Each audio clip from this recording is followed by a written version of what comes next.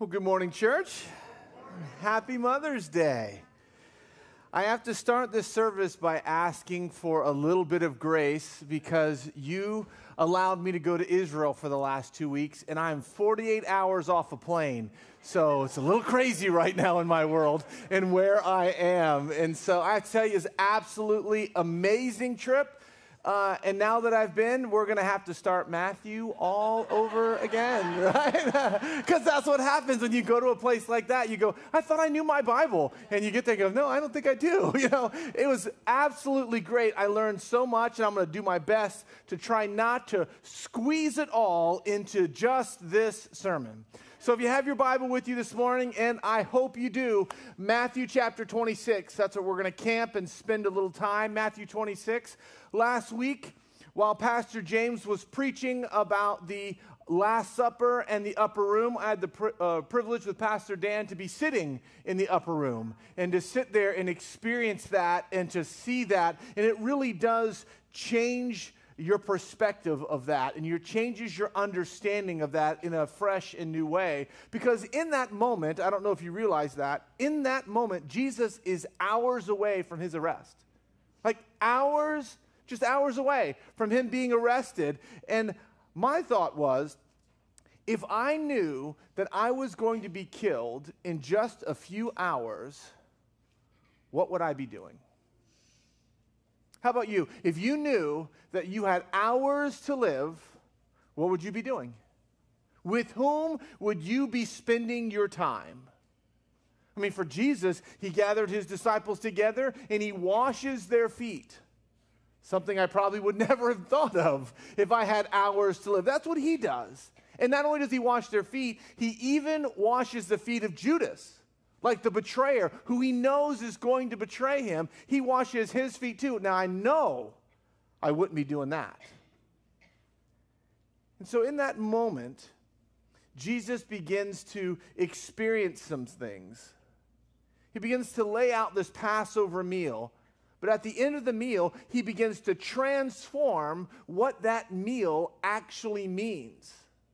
He transforms it from meaning the Passover, from this sort of Jewish sacrifice of a lamb to commemorate God's deliverance of the people of God from slavery in Egypt. He flips it and he changes it to a remembrance of the sacrifice of the Lamb of God who takes away the sins of the world, Jesus the Christ. And what you're going to find all throughout this text is this pattern of the disciples being physically present but spiritually unaware. Physically present, spiritually unaware. Like they're in the room when things happen, so they're physically present, but they don't get what's really going on. And we've seen this pattern before. If you've been with us at all through this series in Matthew, which how could you not have been? We've been in it forever. But if you think back to Matthew chapter 17, the transfiguration, you've got Jesus, he goes up on the mountaintop and he brings his boys, Peter, James, and John. They all show up there and he shows himself differently. And right beside him, you've got Moses and you've got Elijah right by his side. And if you remember the story, Peter speaks up and is like, wow, this is awesome. It is so good to be here. Like I should build a little shelter and we should just stay here like this forever. Forget about all of them. We should just stay here just like this. It's like a total swing and a miss. Peter is physically present, but totally spiritually unaware of what's happening. It happened when Jesus was in his series of miracles he did on the Sermon on the Mount and more. And while the disciples were viewing this like every other Passover meal that they had ever participated in, for Jesus, this is it. This is the last Passover meal. His betrayal by a close friend looms. You've got the beating looms. His arrest looms. The cross looms. Everything is about to change for him. And verse 30 begins to give us some context for what we're going to look at this morning. Verse 30, this is what it says. When they had sung a hymn, they went out to the Mount of Olives. And some of you are like, sung a hymn. Not those dumb worship choruses that they sing at my church. But have you ever thought about like what hymn they may have sung? Because if you're thinking Amazing Grace, right? If you're thinking, oh, they had to sing the old rugged cross, they sang, great is thy faithfulness. No, those would have been dismissed as modern day worship choruses. And some of you are like, oh, I hate you, right? Because that's what would have happened. Because you know what they actually sang? They sang Psalm 118. That's the song they sang at the end of the Last Supper. This is what it says. Give thanks to the Lord, for he is good. His love endures forever. Let Israel say, his love endures forever. Let the house of Israel say, his love endures forever. Let the house of Aaron say the same thing. Let those who fear the Lord say, his love endures forever. When hard pressed, I cried to the Lord. He brought me into a spacious place. The Lord is with me. I will not be afraid. What can mere mortals do to me? The Lord is with me. He is my helper. I look in triumph on my enemies. It's better to take refuge in the Lord than to trust in humans. This psalm, this hymn ends with, in verse 20, this is the gate of the Lord through which the righteous may enter. I will give you thanks, for you answered me. You have become my salvation. The stone the builders rejected have become the cornerstone. The Lord has done this, and it is marvelous in our eyes. The Lord has done it this very day. Let us rejoice today and be glad. Lord, save us. Lord, give us success. Blessed is he who comes in the name of the Lord. You're my God, and I will praise you. You are my God, and I will exalt you. Give thanks to the Lord, for he is good. His love endures forever.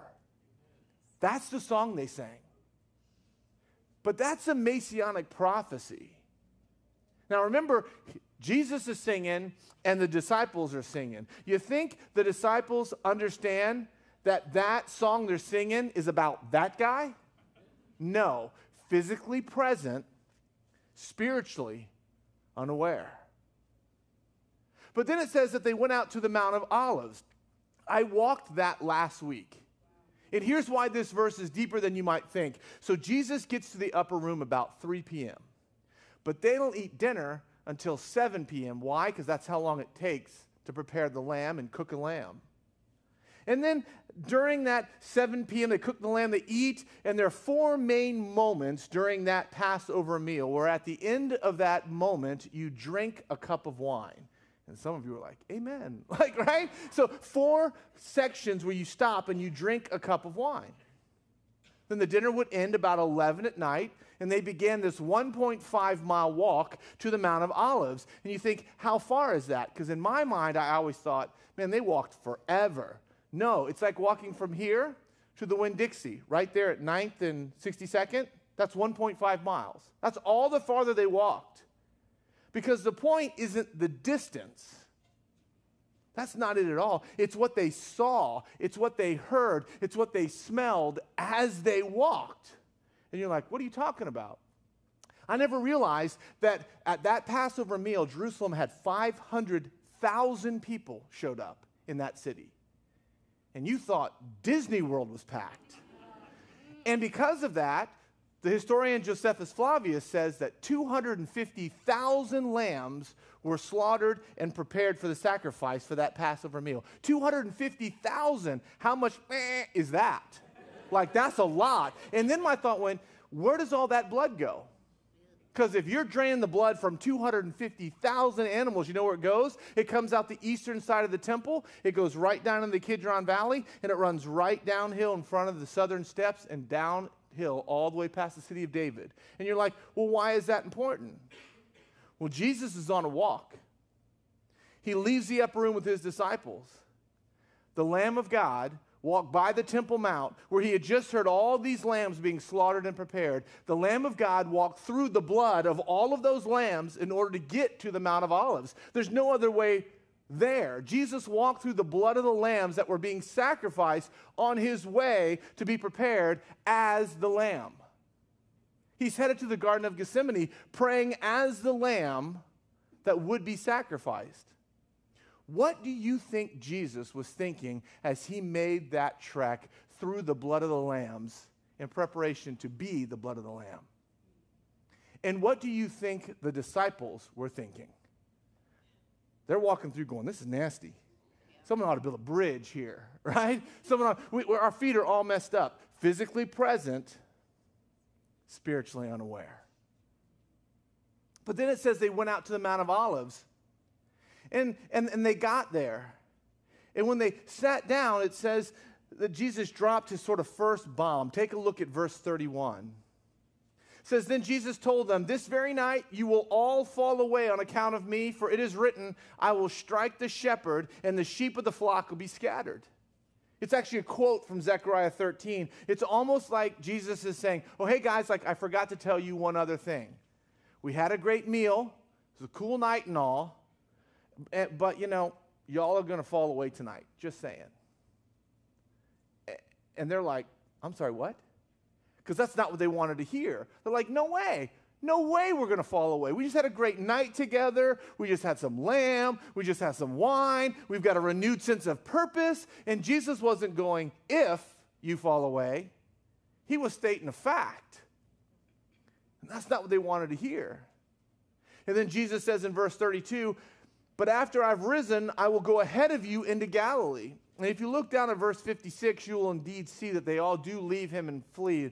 We're going to get to that in a couple weeks. But here, when Peter hears this, he reacts just as passionately and as quickly as he always does. Verse 33, Peter replied, even if all fall away on account of you, I never will. Not me, Jesus. Like those losers over there might, never me. And you know what I love about Peter? He's all passion and no polish, isn't he? All passion, no polish. Know anybody like that? Are you like that? All passion. I'm in. Oh, I should ask my wife. That happens to me all the time. And Peter's some the same way. But don't forget here that Peter's going, God, never me.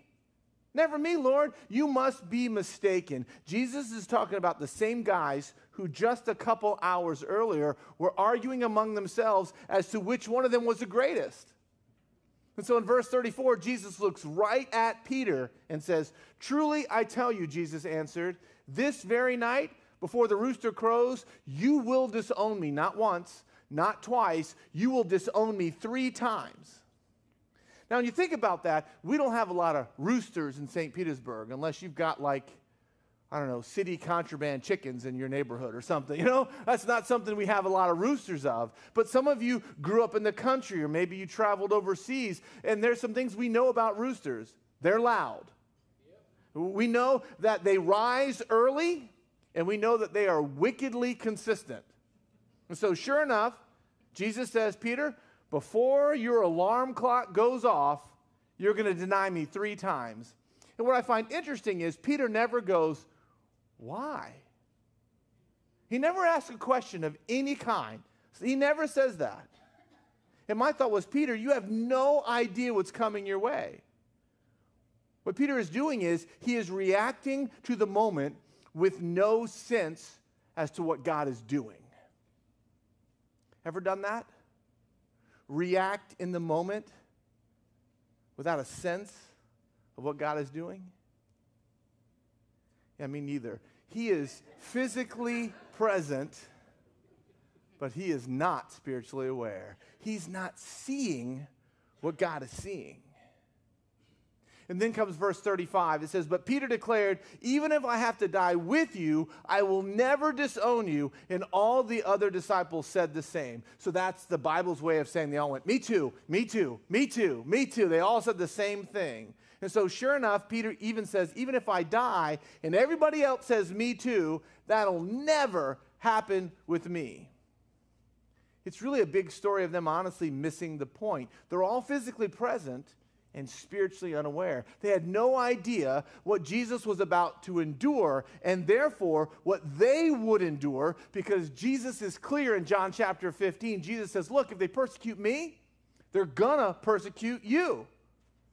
And so as you see my life getting sort of taken from me, bro, you better get in line, because that's what's coming for you as well. I think the bro is me adding that in, but it says something like that. But that's the idea. And so sure enough, that's exactly what ends up happening. And look at verse 36 now. It says, then Jesus went with his disciples to a place called Gethsemane. So they made it to their destination, and the talking as they walk is now over. And he comes to one of his absolute favorite places, a place called Gethsemane. Gethsemane means olive press. That's what it means. Right there on the Mount of Olives, a hill covered with olive trees, is a garden that houses an olive press. It is the garden of the olive press. It looks something like this. That's a first century olive press. And after picking olives, they press olives 3 times. They gather all the olives together, and they put it at the end in these baskets, and they attach 1 stone to the lever. And they lower that lever down, and it presses those olives. It applies intense pressure to these olives, and the first oil that comes out is the best oil. That's the oil that's bottled and sold. But then they go back, and they press those same olives a second time. And they add a second stone, and they increase the pressure on the olives. And they take the oil that comes out then, and they use that for cooking. But then they apply the most pressure a third time. They put 3 massive stones, thousands and thousands of pounds. They attach to these wooden levers, and they apply a third pressure, and they squeeze everything, every last drop they can possibly get out of those olives, and they take that, and they use that to light their lamps. They use that to make soaps and more.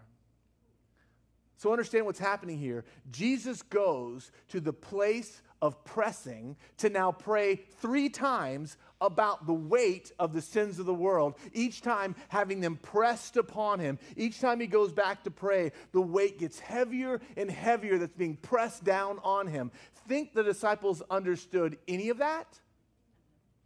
Physically present, spiritually unaware. Verse 36 says, then Jesus went with his disciples to a place called Gethsemane, and he said to them, sit here while I go over there and pray. Luke's account tells us that he went a stone's throw away. That's an actual Roman measurement. I thought, whose arm, right? But the distance is about from that corner of the room to that corner of the room. So he goes, y'all go over there, and I'm going to come over here, and I'm going to pray. And I want you to notice in this passage, Jesus is going to turn to prayer not like most of us do. Like most people are like, hey, let me pray for you. It's the least I could do. That's what we say. No, this isn't the least he can do. This isn't his last resort. This is Jesus modeling something incredible for us that I think is honestly the point of the whole passage. Even though it's surrounded by all sorts of layers of awesomeness, I think what Jesus is trying to show us is the first move that needs to be made is a move to prayer. Whatever's happening in your life, whatever's going on in your marriage, whatever's happening with your kids, whatever's going on at work, whatever is happening in your life, the first move that needs to be made is to prayer. Every move. But that's not what we do, is it? Because the first move we need to lean into is prayer. Why? Because that's where you're going to find the Lord. And that's who you need. That's where you're going to find the Father. That's where you're going to find the Father's will. And Jesus' natural instinct, his place of safety, his place of security, his place of hope and affirmation is in prayer with the Father. And I thought, is that true for me? Like, is that true for you? I didn't like my answer. And of all the things that the disciples wanted to know about, it was prayer. You notice the disciples never said, teach me how to do miracles. Teach me how to fast. Teach me how to read the Bible. Teach me how to preach like you preach. No, the disciples said, teach me to pray. I think they saw something modeled in the life of Jesus that was pretty special. They knew from where his power came. It came through an intimacy cultivated with the Father, a daily practice that created a sense of oneness, a place of ensuring spiritual awareness. If you lack spiritual awareness, it's directly attached to your prayer life. And I read that and I thought, I can't say that.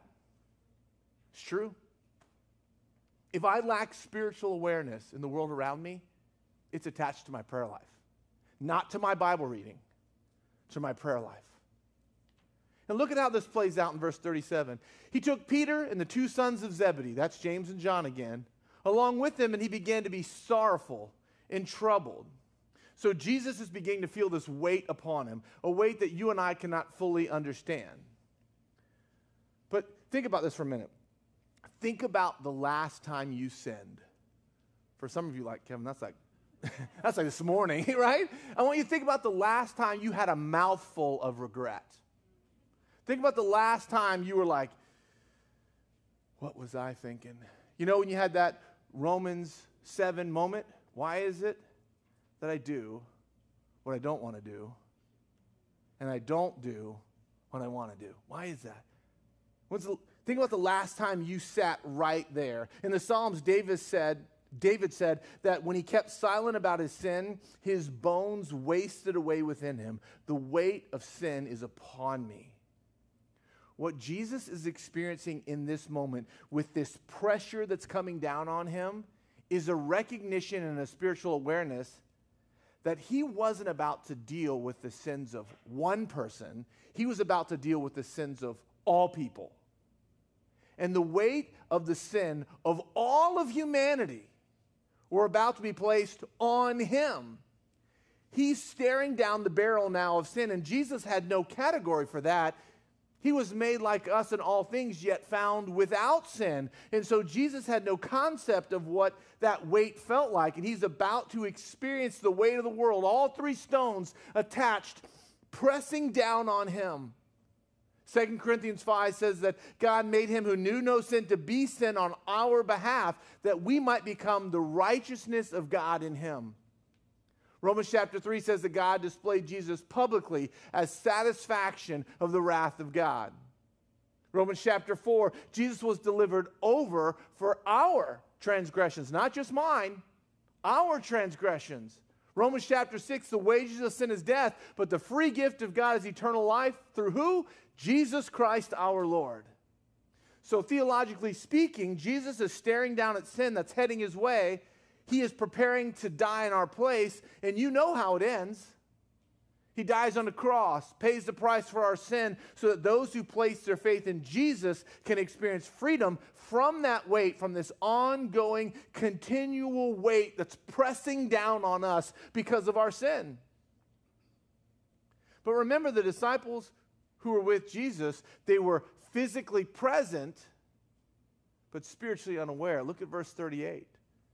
Then he said to them, my soul is overwhelmed with sorrow to the point of death. Stay here and keep watch with me. So this idea of, look, I brought you three over here because you're my guys. I brought you three with me because you're my boys.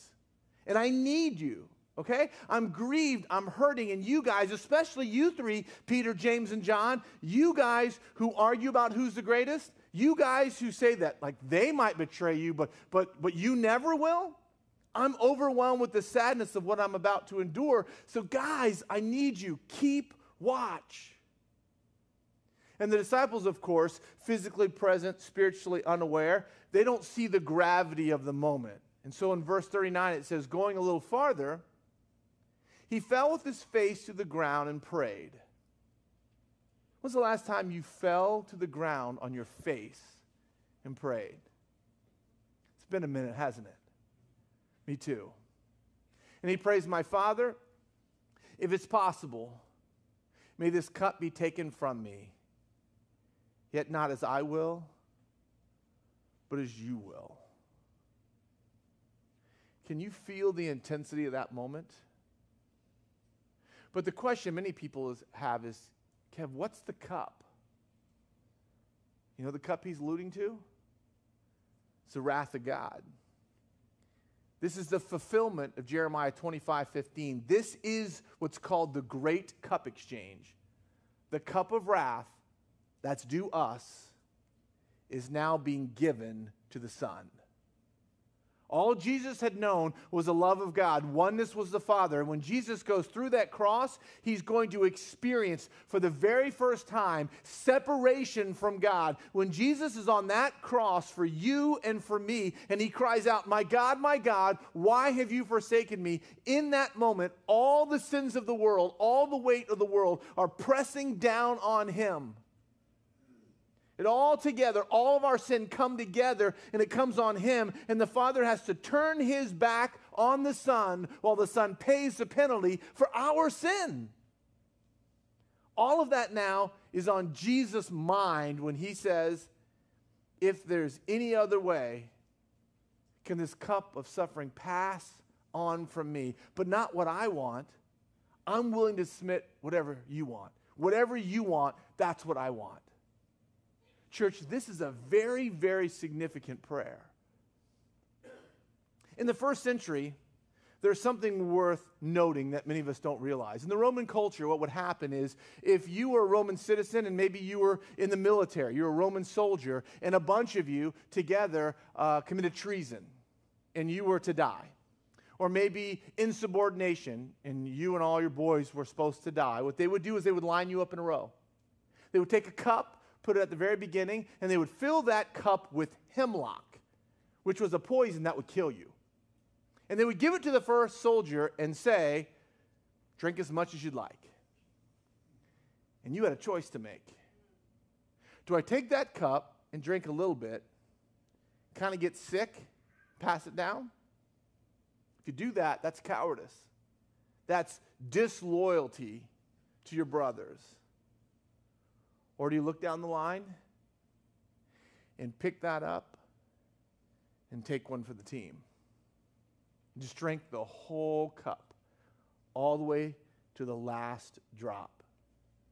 Psalm 75 says, in the hand of the Lord is a cup full of foaming wine mixed with spices. He pours it out, and all the wicked of the earth drink it down to its very dregs. The interesting thing about this cup is that Jesus wasn't passing it to anyone.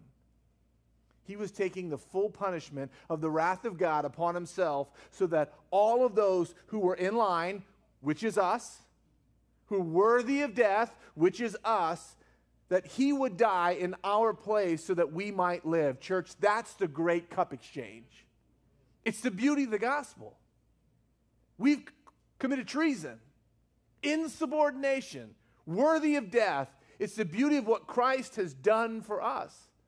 And this weight is so heavy. Luke's account says that his sweat became like drops of blood, like he was bleeding.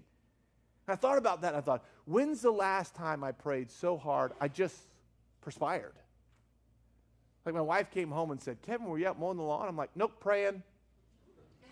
That's never happened. I've never got sweaty praying. Here, this guy's like bleeding. I thought, man, I don't know about you. Maybe you pray like I do, and I'm not proud of this, but sometimes you're like, all right, Lord, let's pray. I start to pray, and I think about my to-do list.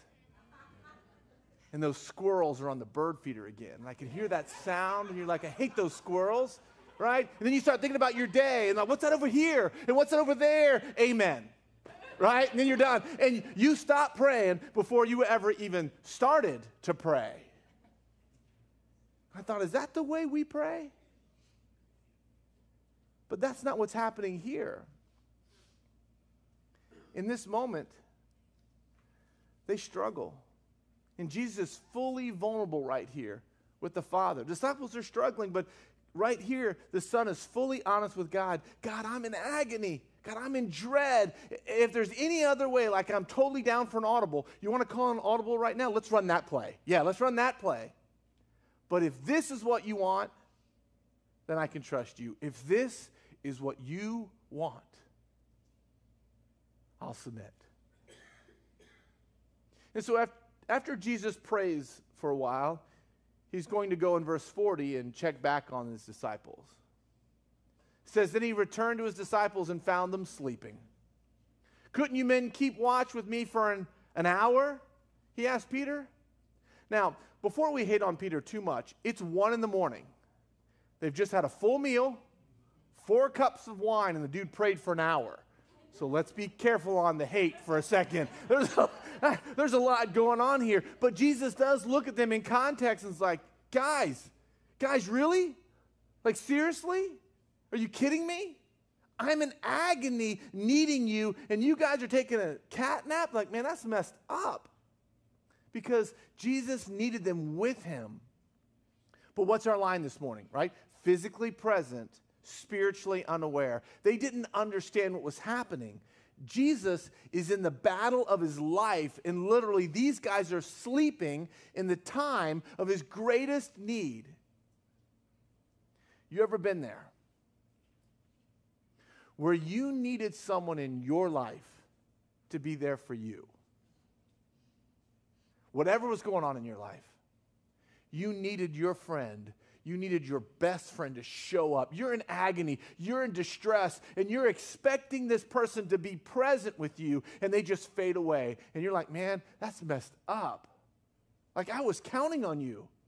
Like, what happened to you? I thought you were my friend. I thought you were there for me. Have you ever had someone in your life like that? And then you felt the fear. And you felt the abandonment. And you felt the betrayal, and you felt the sadness, and you felt all alone. Well, if you've ever been there, you know that is a very, very desperate place to be. But look at verse 41. Jesus says, watch and pray so that you will not fall into temptation, because the spirit is willing, but the flesh is weak. He shows them some grace of a late night and a big meal and cups of wine. It says that Jesus went back to pray. Why? Here's what we miss. Because Jesus' security, Jesus' identity, his significance, his calling, his value, his mission is not found in anything on this earth. Jesus went back a second time to what? To pray. He goes back to prayer. And I thought, is that what I do? Most of us, we pray. I got nothing. Guess it's up to me. I guess I better get busy. Jesus is like, no, I'm going back to the one who promised that they would never leave me or forsake me.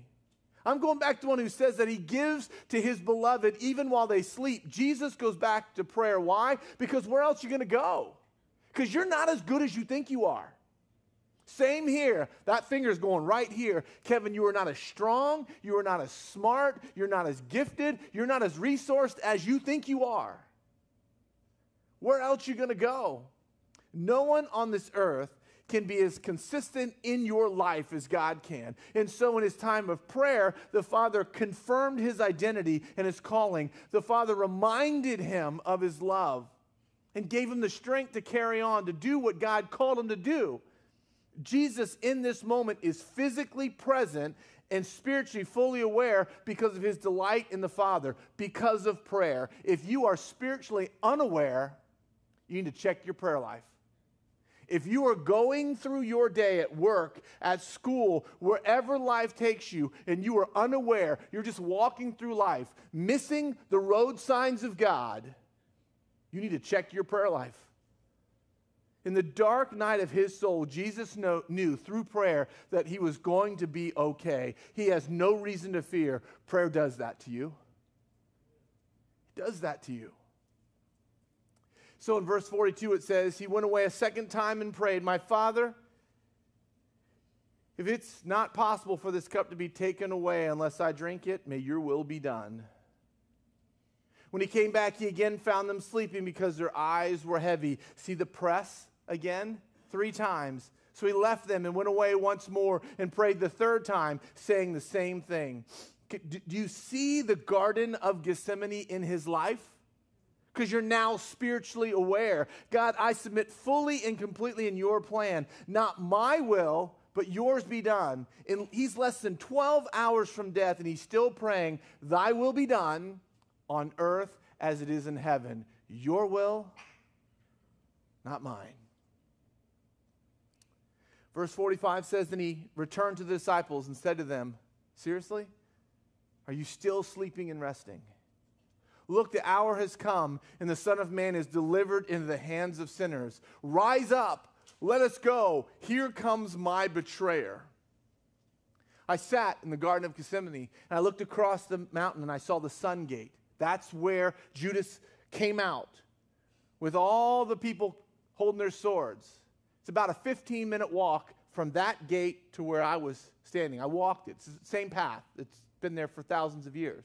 It's interesting. One of the things they said is, you guys in America, you measure things in decades and hundreds of years. Aren't you cute? We measure things over here in thousands of years. That path has been here longer than anybody in your whole life has ever existed. What would you be thinking if you're praying and you heard the clanking of swords? And you saw them at 2 in the morning walking across the mountain. You saw the torches, and you knew at the front of the line was your boy Judas. That's what he's seeing. In Mark's account, it says that the disciples didn't know how to answer. When Jesus came back and woke them up, Mark's account says they didn't know how to answer him because they were so embarrassed. And I think they're embarrassed because they're beginning to realize that they just might be missing something. Because when they look up and they see Jesus and he's got blood on his clothes from prayer, he's got blood, he's got matted hair from praying, and they're like, oh. And they're beginning to see the magnitude of the moment. And so as we wrap this up, can I just point out a couple things real quick? First, when difficulty came, Jesus turned to prayer. In his hour of difficulty, his dark night of the soul, Jesus went to the Father because it's the most critical, life-giving, peace-granting, affirming, and securing thing we can do. That's what he did. That's what he modeled for us. And that's something I think we need to learn. I think a normal daily practice of cultivating prayer in our life would be huge in helping us to be more spiritually aware of what God is doing in our lives. If we would stop shooting flare prayers to God while doing other things. Most of us are like, I'm going to pray while I drive to work. Really? I mean, we can sort of, but that's like saying I'm going to have an intimate relationship with my wife while doing something else. How's that going for you? How does that work? Because they're like, hey, right here, as my wife says, look at me. Just put down what you're doing. Maybe that's just my wife. No one else in here seems to agree with me there. How you doing focusing on him? On too many days, I'm physically present and spiritually unaware. If you want to be more spiritually aware, pray. It'll change everything in your marriage. It'll change everything in your parenting. It'll change everything in your world. Second observation, when Jesus turned to prayer, his reliance on other people got less and less. Like, do we need other people in our lives? Yes, we do. But some of us are depending on our spouses, or we're depending on our kids, or we're depending on our parents more than God.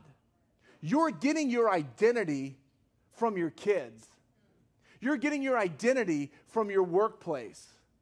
You're getting your security, your calling, your value, your need. You're getting all of them from someone else. And until we make the switch from them to him, you will never be spiritually aware. You will simply be physically present. Because people are going to let you down. You know why? Because they're people. They're people. They don't always mean to. They're just people. But there is one who says, I'm never going to leave you. And until we learn to rely on him more than anyone else in this world, we will continue to have calling issues. You will continue to have identity issues and significant issues. You will continue to worry, experience anxiety, and more. We have to learn to go to him first, and then don't go to your group of friends and ask them what they think. You know what Jesus did? He went back again in prayer. He went back again and again and again in prayer. Let's do that. You want to see revival in our city? Start there. Pray and pray and pray and pray.